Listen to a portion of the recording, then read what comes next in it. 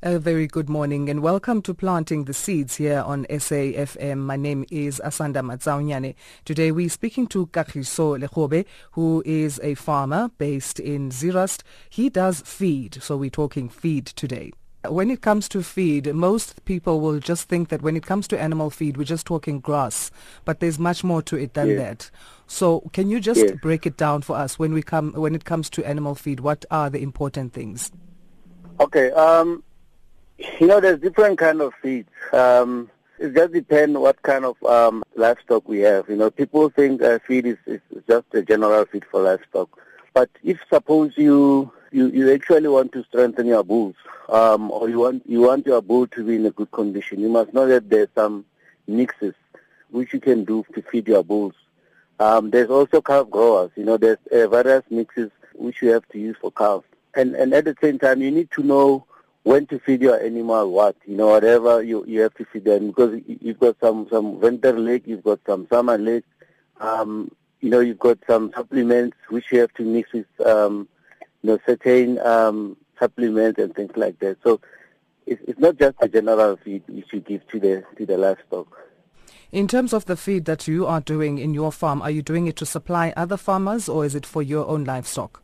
Well, the reason why I started selling feed personally was because of the need I see. I saw people at my neighboring farm, because I started farming from my parents' farm before I actually started mine.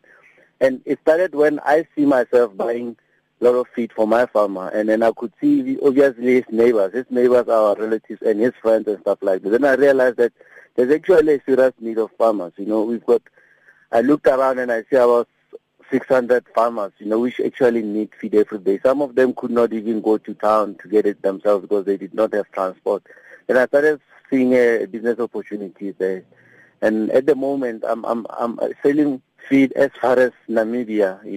I just got call now from Botswana. They need 800 bales of lucerne. So it has now expanded beyond borders. So I'm actually feeding. I'm actually selling to everyone now. And where is your farm based? It's actually in Zeerust. I plant my lucerne at a place called Jagersfontein. It's just in the 1 kilometers from Zeerust town. And then my small holding farm is at Dibubeng. So on your farm currently, what do you have? You have cattle and sheep, or what do you have? We do have cattle. The sheep we have also. But at the moment, myself, I'm shifting to with bulls. I've realized that, especially again in my area, when I started considering farming, I realized that there's a need to have some good bulls so that you can actually improve your breed. So the livestock, and I started, looking around, and I see people buying bulls as far as Vryburg and bread and stuff like that. Then I said, if I can start grooming some bulls and farm with bulls, they actually give you more profit or more turnover than normal. Normal cattle. So I'm slowly focusing on specializing in farming with bulls. I think from next year onwards, in my area, I'll be known for somebody who's selling certain kind of bulls. Okay. And that in general will improve the livestock of all our neighbors, and that will make a commercial sense to them business sense to them when they sell, because now they will be selling cows which were produced by a very nicely groomed bulls. Let's come back to feed. How important are contingency measures when it comes to growing feed? Obviously, we know that we can't control temperatures and we can't control the weather and things like drought that can hit, and we just come back from that from last year.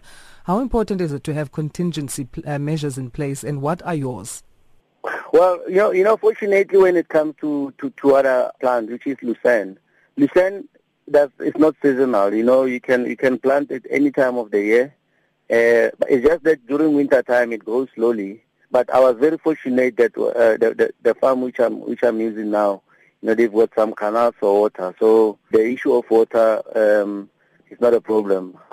But in general, because of drought, a lot of people cannot take that route of plowing lucerne because it really needs some water.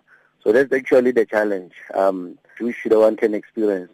But the good thing about lucerne is that you plant it once, and then you can plant it after 4 years. You just keep cutting it after every 6 months. and it's a very sustainable kind of feed. The other thing, for people to actually get attracted to your feed, you must be very creative in terms of mixing it. Whether you mix lucerne with molasses and salt and red mealie and stuff like that, or red maize and stuff like that, it just depends on how you mix it and how you price it. That's how you attract customers. But also, you must be able to explain to them, why did I mix this with that? But the creativity and the value comes from how you mix it. Back in the days, people used to feed cattle salt alone, or they would take molasses alone, or they would take maize alone, crushed maize alone, or, but now, the way you mix it, you must actually even know the portion and the volume, how you mix it, so that you don't push too much of one thing, and then, you end up having spoiled your feed, because if it's too much of one thing, obviously, they will reject it. So you must actually know how to mix different portions together, so that they can actually come up with something very rich for the cattle. Okay, thank you so much, Kagiso. We're going to leave it there. Okay, thank you, ma'am. That is Kagiso Legobe, a farmer based in Zeerust, that's in the Northwest Province. He does feed at his farm. From me, Asanda Matsaunyane, and the team, it's goodbye for now.